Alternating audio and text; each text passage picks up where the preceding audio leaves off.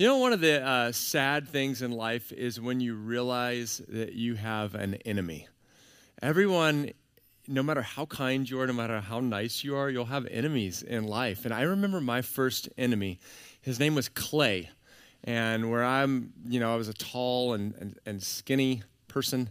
He was short and stout, like one big solid muscle. And the reason we were enemies is because we liked the same woman.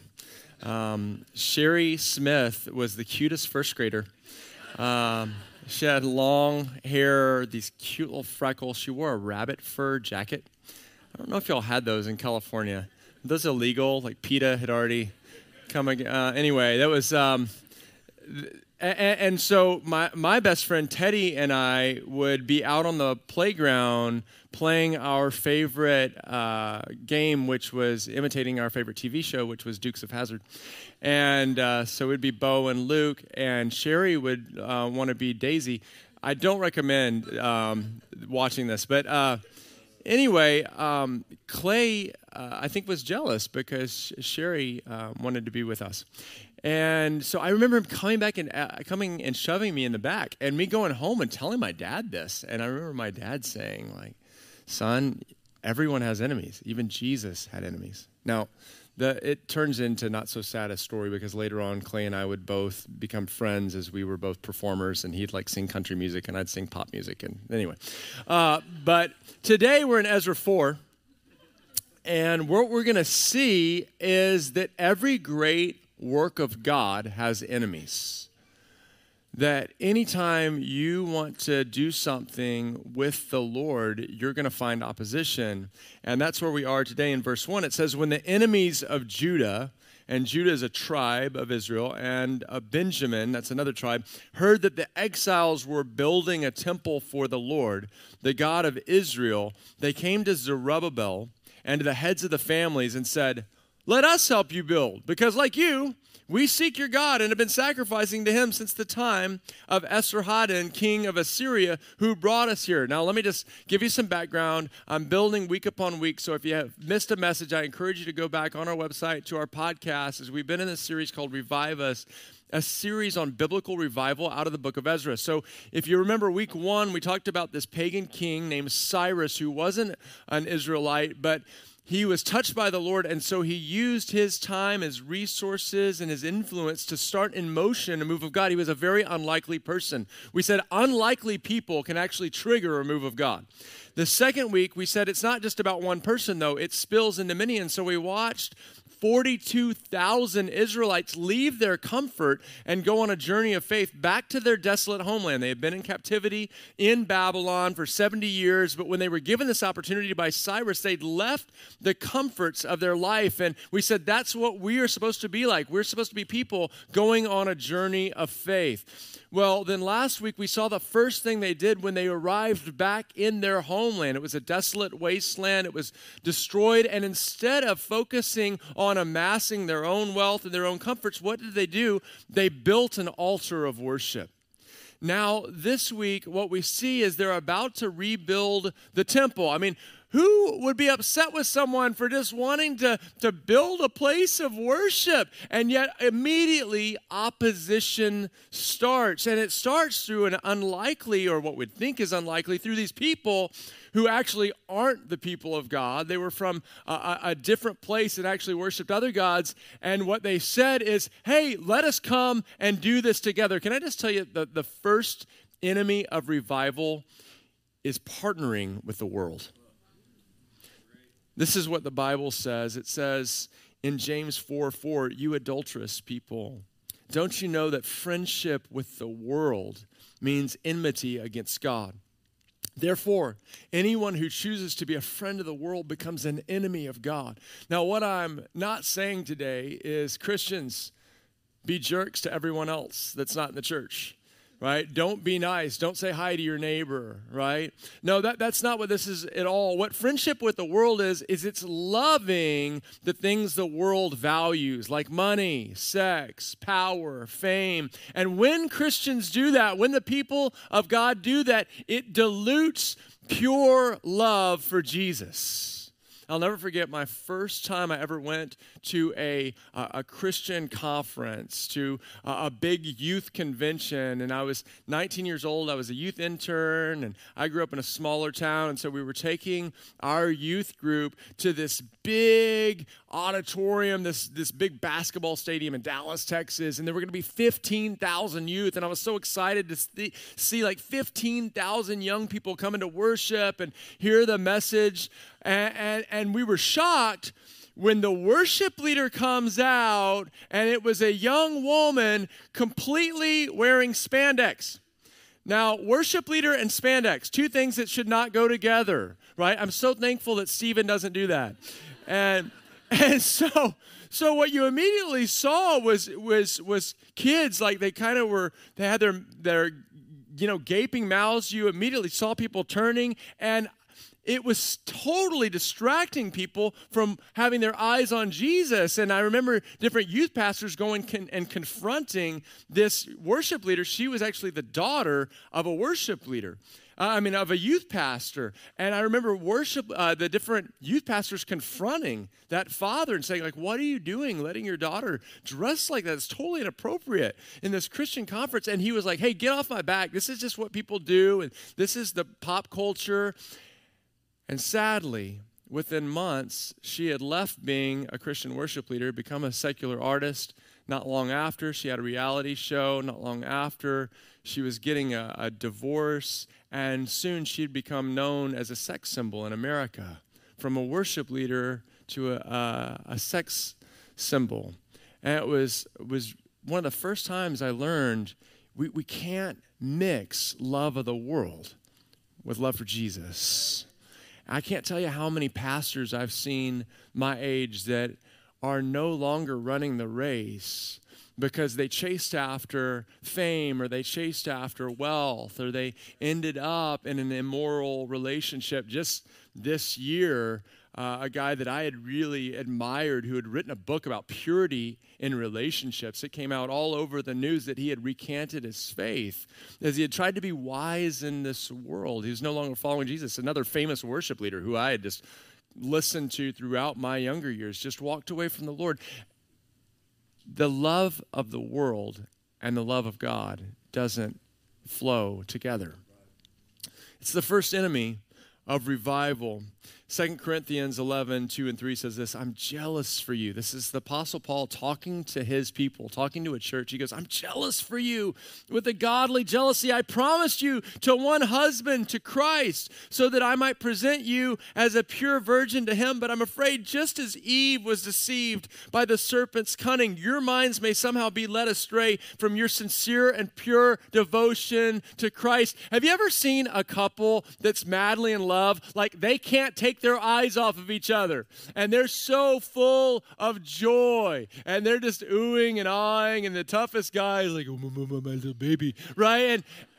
But it's beautiful because it's sincere and pure devotion, and that is how we are supposed to be with Jesus, and that's when we're fully alive, and that's when we live the fullness of life like he promised. But you see, the enemy doesn't play fair, and so the serpent in the garden comes and it says, hey, here's this fruit. It's pleasing to the eye. It's good for the taste. It'll give you worldly wisdom. And what happens? He never intends. The enemy's not compassionate. The enemy doesn't like you. He doesn't want to just give you a momentary pleasure. No, he intends to steal, kill, and destroy. So we think, I'm just going to flirt with sin. I'm just going to look at one little image. I'm just going to go and have one little makeout session. I'm just going to go and just take a little hit off this one little substance. Can I just tell you, the enemy's never content with that. He doesn't just let you put your toe in. He grabs your toe and pulls your whole body under until you're drowning.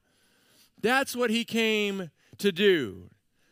So that's why I love Ezra 4:3. You got to check this out. It says, but Zerubbabel.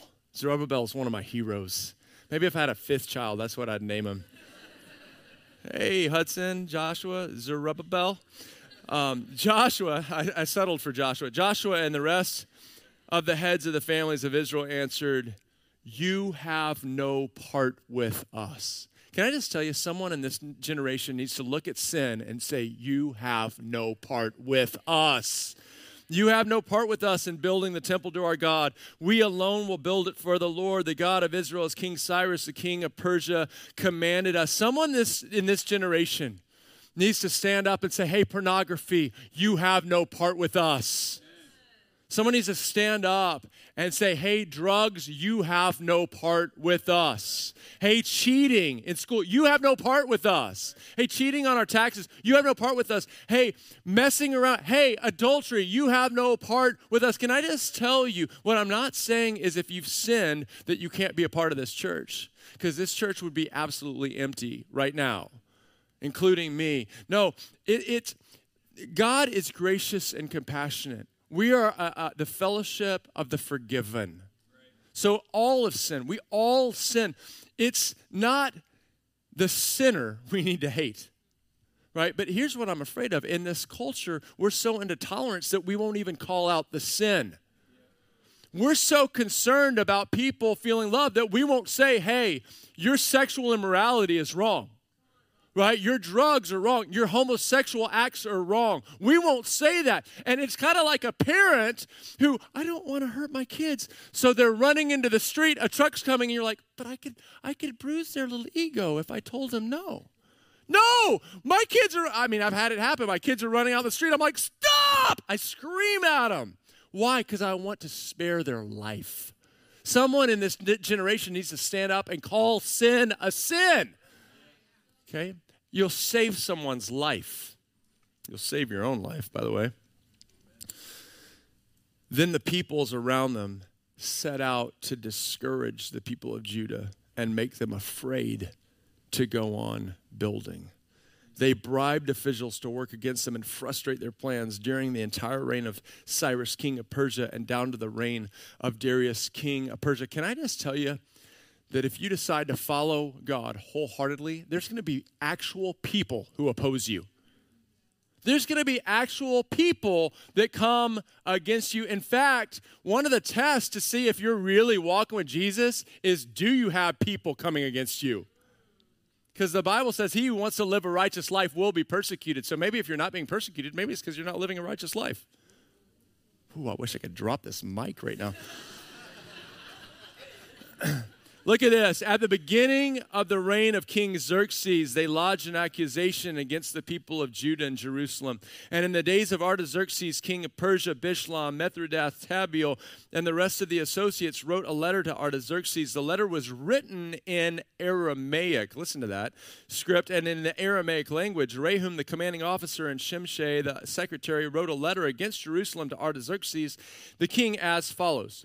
Rehum, the commanding officer, and Shimshai, the secretary, together with the rest of their associates, the judges, officials, administrators over the people from Persia, Uruk, and Babylon, the Elamites of Susa, and the other people from the great and honorable Ashur-Banipal, deported and settled in the city of Samaria and elsewhere in the Trans-Euphrates. This is a copy of the letter they sent him. To King Artaxerxes, from your servants in the Trans-Euphrates, the king should know that the people who came up to us from you have gone to Jerusalem and are rebuilding that rebellious and wicked city. They are restoring the walls and repairing the foundations. Furthermore, the king should know that if this city is built and its walls are restored, no more taxes, tribute, or duty will be paid. And eventually, the royal revenues will suffer. Now, since we're under obligation to the palace and it's not proper for us to see the king dishonored, we are sending this message to inform the king so that a search may be made in the archives of your predecessors. In these records, you will find that this city is a rebellious city, troublesome to kings and provinces, a place with a long history of sedition. That is why the city was destroyed. We inform the king that if the city is built and its walls are restored, you will be left with nothing in the Trans-Euphrates. What's this all about? This is about some techniques of the enemy to keep you from doing the will of God. This is the enemy's opposition to a move of God. Let me pull out several of them very quickly. Number one, discouragement.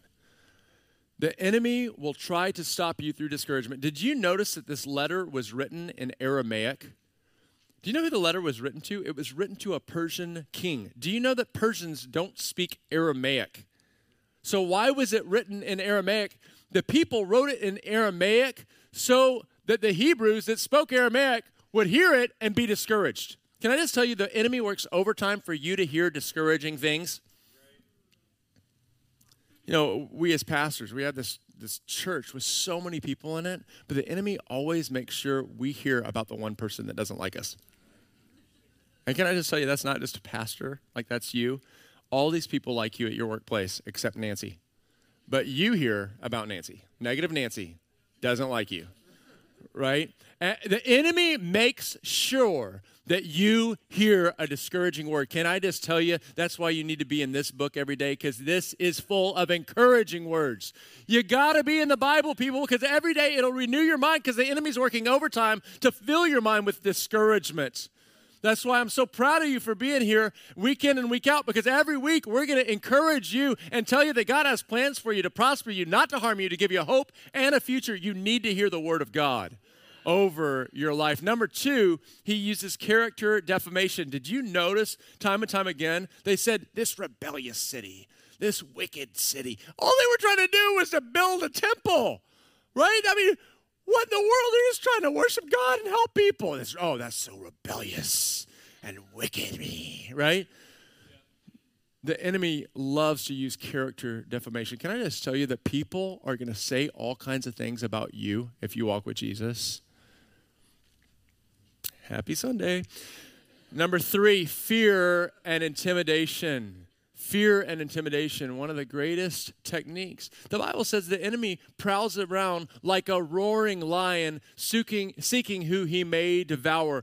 The enemy makes sure that we hear that roar over and over and over again. But can I tell you, greater is he that's in you than he that's in the world. Number 4, tattletale. This comes from the Hebrew word tatelius. Just kidding. I couldn't think of any other way to say it, but did you notice that they went to the king and they tattled? Can I just tell you, this is a technique of the enemy to always get people to go to your boss, to go to your teacher, and to try to get you in trouble.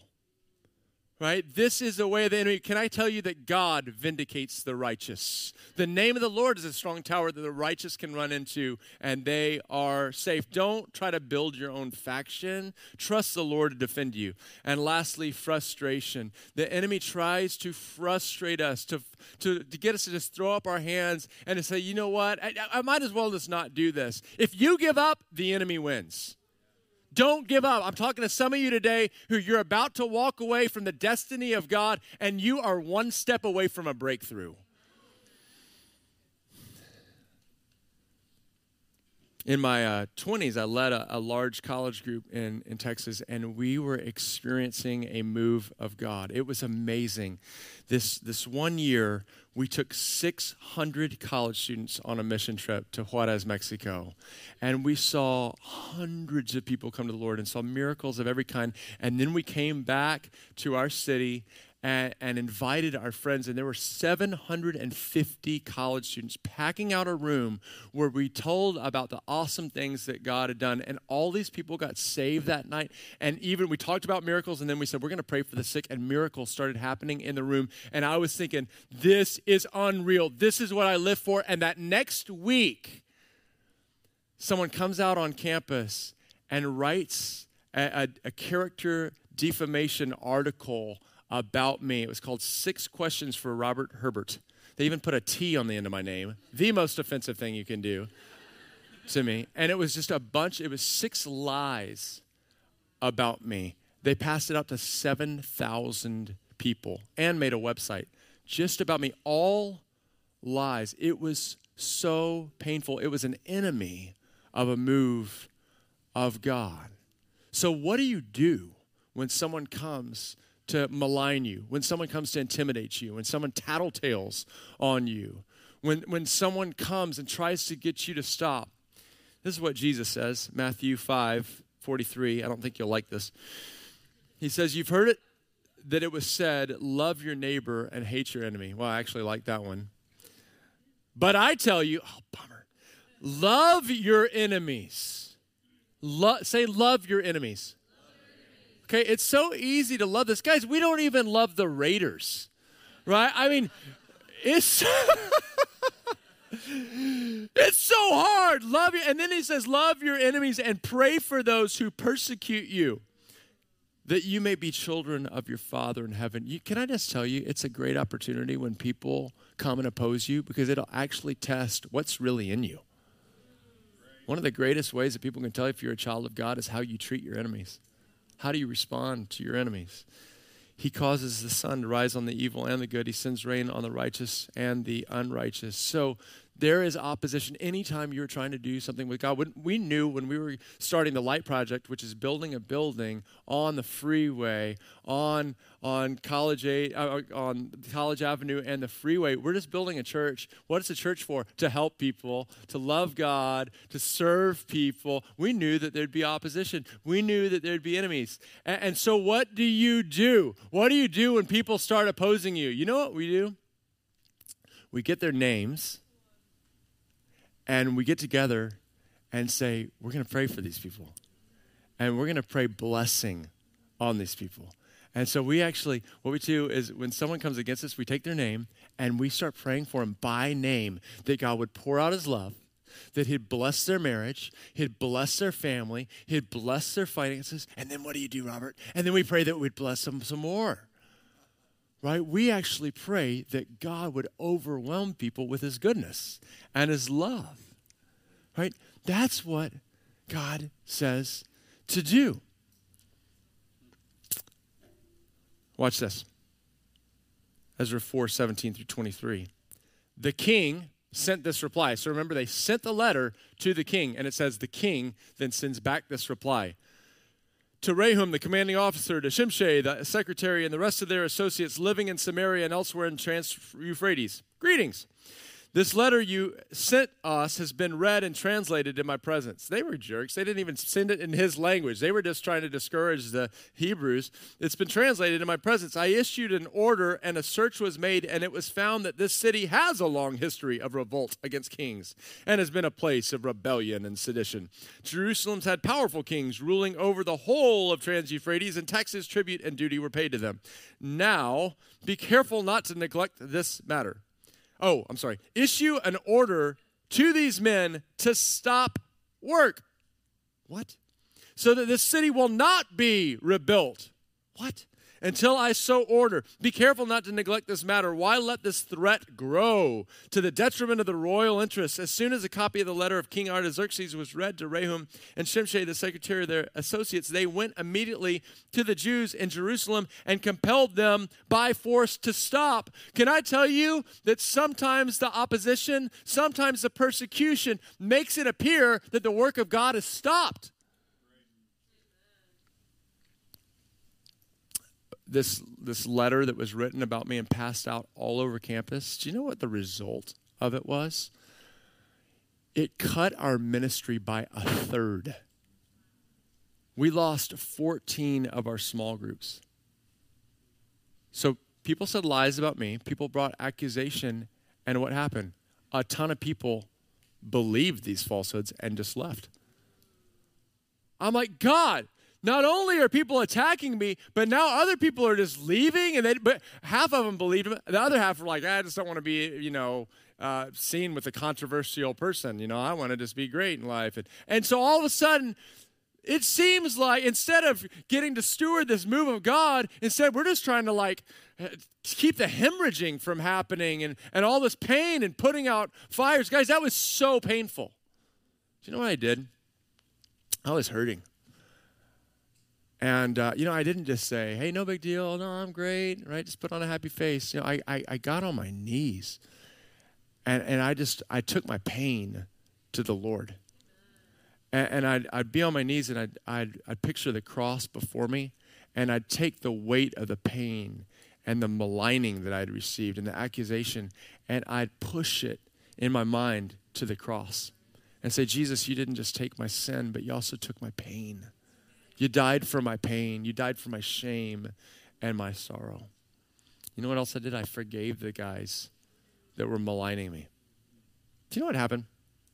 1 year later, I had both the guys that wrote the article contact me. They came into my office. I was like, wow, what's this going to be about? And individually, both of them said, I am so sorry. God has convicted me. I was wrong. Could you please forgive me? You know what I said? Hey, I forgave you a year ago. You're already forgiven. Now, I did say, hey, what you did, I'm okay, but you hurt a lot of people. But you know what? God forgives you. And these mercies are new for you. You don't know what God's going to do. You don't know the end of the story. You don't know what God has planned for you. Here's the amazing thing. This is what the Bible says. This is what one of my mentors said to me in the midst of the pain. He said, Proverbs 16:7 is a verse I have for you. When a man's ways are pleasing to the Lord, he makes even his enemies be at peace with them. What's your responsibility? You just keep serving God. You just keep pleasing the Lord, and God will take care of you. Oh, it was a very painful situation. But you know what? You have no idea. You might think, oh, this health situation, it's the end of me serving God. Can I just tell you, you don't know the rest of the story. Can I just tell you, you losing this job, you might think, well, that's just the end of my career. You don't know the rest of the God story. You might think this persecution in my family is just going to be broken. You might think this relationship's about to be over. You don't know what God has in store for those who love him and are called according to his purposes. Can I just tell you what happened just a few months ago? So I get this call from Audrey, my assistant, and she goes, there's a guy trying to get a hold of you. He says he really wants to talk to you. He's a Yale Seminary professor. And she said, this is his name. And I went, I remember that name. That's one of the guys that wrote the article. So I call him, and he goes, hey, Robert, do you remember me? Says his name. I was like, yeah, I do remember you. And he goes, I want to tell you what happened to me after that. He said, I went on and, I came against you because I didn't believe that God moved that way. I thought God just put the earth in motion and then he was a distant God. And so I went on to be a theology professor to write these kind of wrong thoughts that you preached. And I went and I was writing books and I was a professor at Yale. And he goes, and then I was stricken with an illness. And I couldn't even use my hands. So I'm a writer and I can't even write. And he goes, I got so desperate that I finally cried out to God. It's like, God, I don't even believe you'll do this, but I need a miracle. And he says, then I went to a Vineyard church out of desperation and asked for prayer at the end, and I got healed. And he said, so then I realized this doesn't fit with my theology. I need to listen to teaching of someone who teaches from the Bible of how God still moves today, and I remembered you. So I've been listening to your messages every week. You don't know the rest of the story. You don't know what God's going to do. So my greatest opposition, my greatest persecutor became someone who listened to my teachings to get edified and encouraged. And he says, I've changed my writing as a Yale Seminary professor to now talk about the power of the Holy Spirit in church history. God, praise God. You don't know what's going to happen to that boss that's making your life miserable because you're a Christian. If you keep following Jesus, you don't know about that student who absolutely hates you because you stand for righteousness. They might become the next Paul the Apostle because of the way you respond and bless those who persecute you and pray for those who hate you. Can I just tell you, you don't know the rest of the story. God blew my mind this year by now me having a friend who's a Yale Seminary professor who's actually standing for the very things we taught and the very things he persecuted me for. Ezra 4:24. This is a bummer. This chapter doesn't end with a happy ending. It says, thus the work on the house of God in Jerusalem came to a standstill until the second year of the reign of Darius, king of Persia. And when I read that this week, I thought, you know what? That's the question for us as the people of God. what are the ways that the work of God in our own life has come to a standstill because of the enemies of revival? What's the way that you were going with God, but discouragement, persecution, intimidation, tattletale, hate came against you and the work of God has stopped? You know, I just want to speak prophetically for the last couple minutes because I want to tell you what I believe are the greatest enemies of revival for this generation. These are what I believe. I know that there's other ones, but these are the ones I felt led to call out this morning. Here's the first one. I think the greatest revival will be quenched if we don't deal with this one, and it's the desire for fame. There was a recent study just done of the millennial generation, and it said, would you rather be a world influencer through being a CEO, a government leader, a leader in culture, or would you rather be a personal assistant of a celebrity? 80% said, I'd rather be an assistant to a celebrity. Why? We are enamored. The new love of money is the love of fame in this generation. Okay? And I'm not just coming against, I'm not a millennial, I'm not coming against you. I've had to crucify that in myself. Can I just tell you, there's a thing called Instagram. And so many people, our lives are ruled by a desire to be known and be famous through it. In the old days, if you did this, if you took a picture of yourself doing this, people would have called you a poser. If a woman would have taken a picture like this, we would have said, like, you're a poser. Can I just tell you now, everyone's posing. What is that? That is, the Bible says, don't boast. Let another man praise you. But we're raising up a whole culture of people who praise themselves. Like, people are constantly trying to look a certain way, right? And trying to put this image forward and making people, can I just tell you that is not helpful? The Bible says this. God says, I'm going to share my glory with no other. But we're trying to bring glory to ourselves. One of the things I did on my sabbatical is I was just like, you know what? I just want to be free. I want to just clear out the clutter.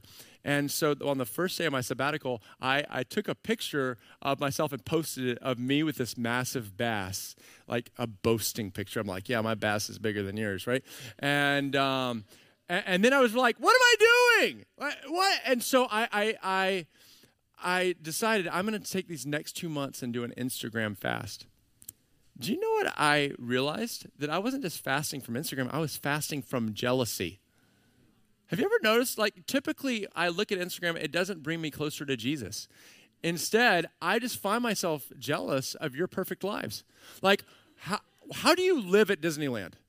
I have to work, but you're always, I'm like, what? You know, and how do you look so good? Like, that's not right. And I just find myself jealous, and I'm coveting, right? And have you noticed that? Anyone else? Hello, anyone? Like, notice that Instagram usually doesn't lead you to the throne, right? It's, and here's, okay, so that's number one is the desire for fame. Number two, enemy of revival, FOMO. Someone's got to say no to FOMO, right?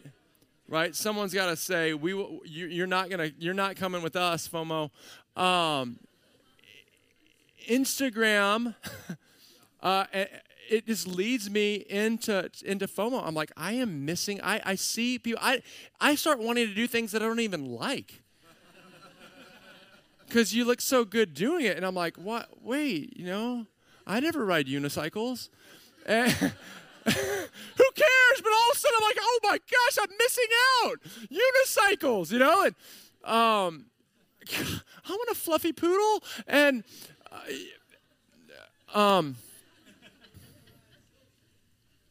I talked to a friend, and it can even be spiritually. I talked to a friend, and he was so humble about this. He was like, hey, I really thought about moving up to Redding to be a part of Bethel, and I really thought about moving to Sacramento to be a part of Jesus Culture because I just wanted to be in a revival. And he goes, I was flying home, and God just spoke to my heart. You're not called to chase revival. You're called to go home and dig your own wells of revival. We have a culture that we're always, enamored by the next thing, the next shiny thing. Can I just tell you, the grass is not greener on the other side. The grass is greenest where you stay and you water it.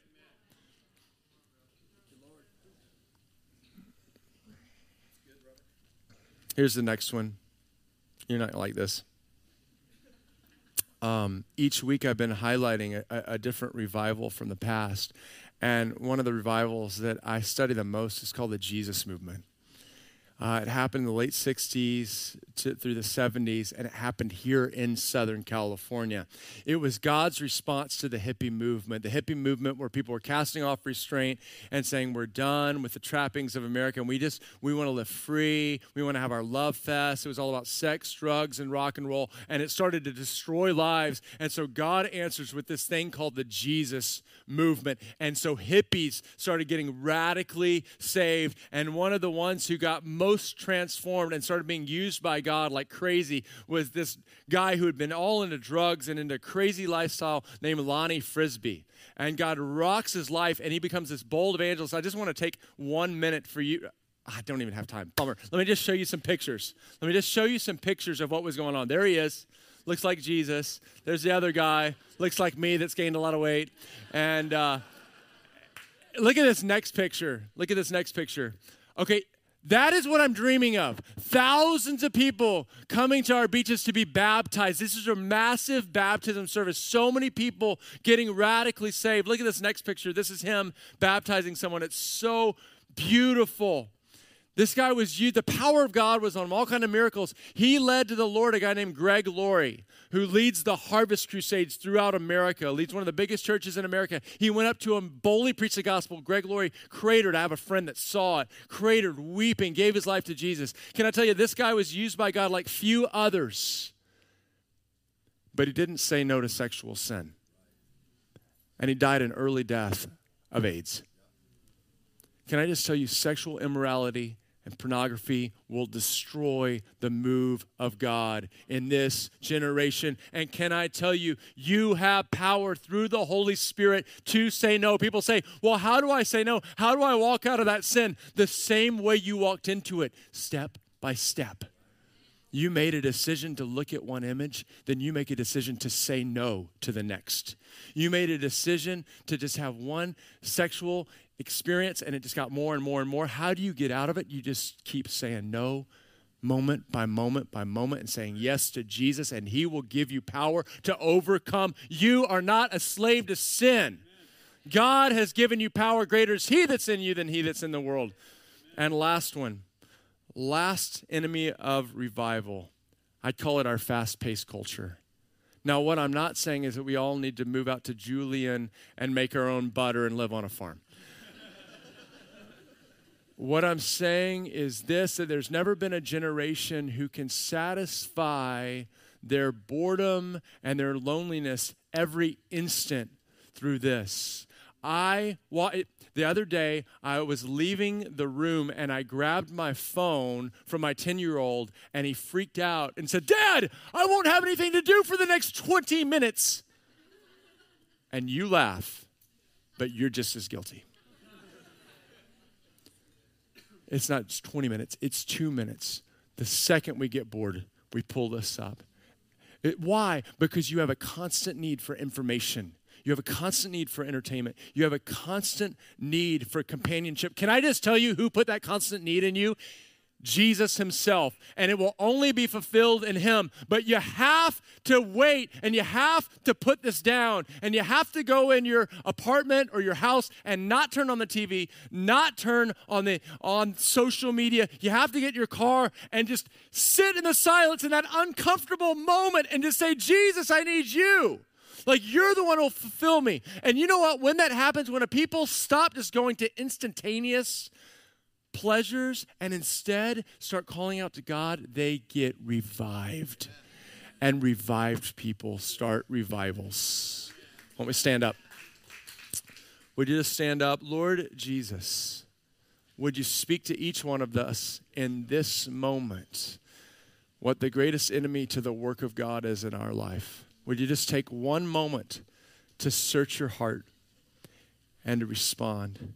Just talk to God in the privacy of where you're standing. Just repent.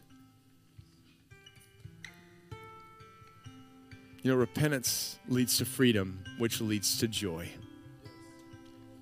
And it leads to the fullness of life. What's the greatest enemy that's blocking you from the move of God in your life? Oh, Father, we want to be a free people. I want to be a free child so I can run up to you with nothing in my arms and let you just sweep me off my feet, take me into your Father's arms of love. God, we put down our idols. And Lord, every way that people, enemies, have come against us, we bless them today. We forgive them today. No one's going to own us. Our anger, our hurt, our pain is not going to own us. Every person that needs to forgive someone today, let them forgive them today. Bitterness is like drinking poison and hoping someone else dies. We choose not to drink the poison of bitterness and pain from bosses, teachers, and coaches, and friends. We love you, Jesus. We love you. We trust you. We thank you for this word. In Jesus' name.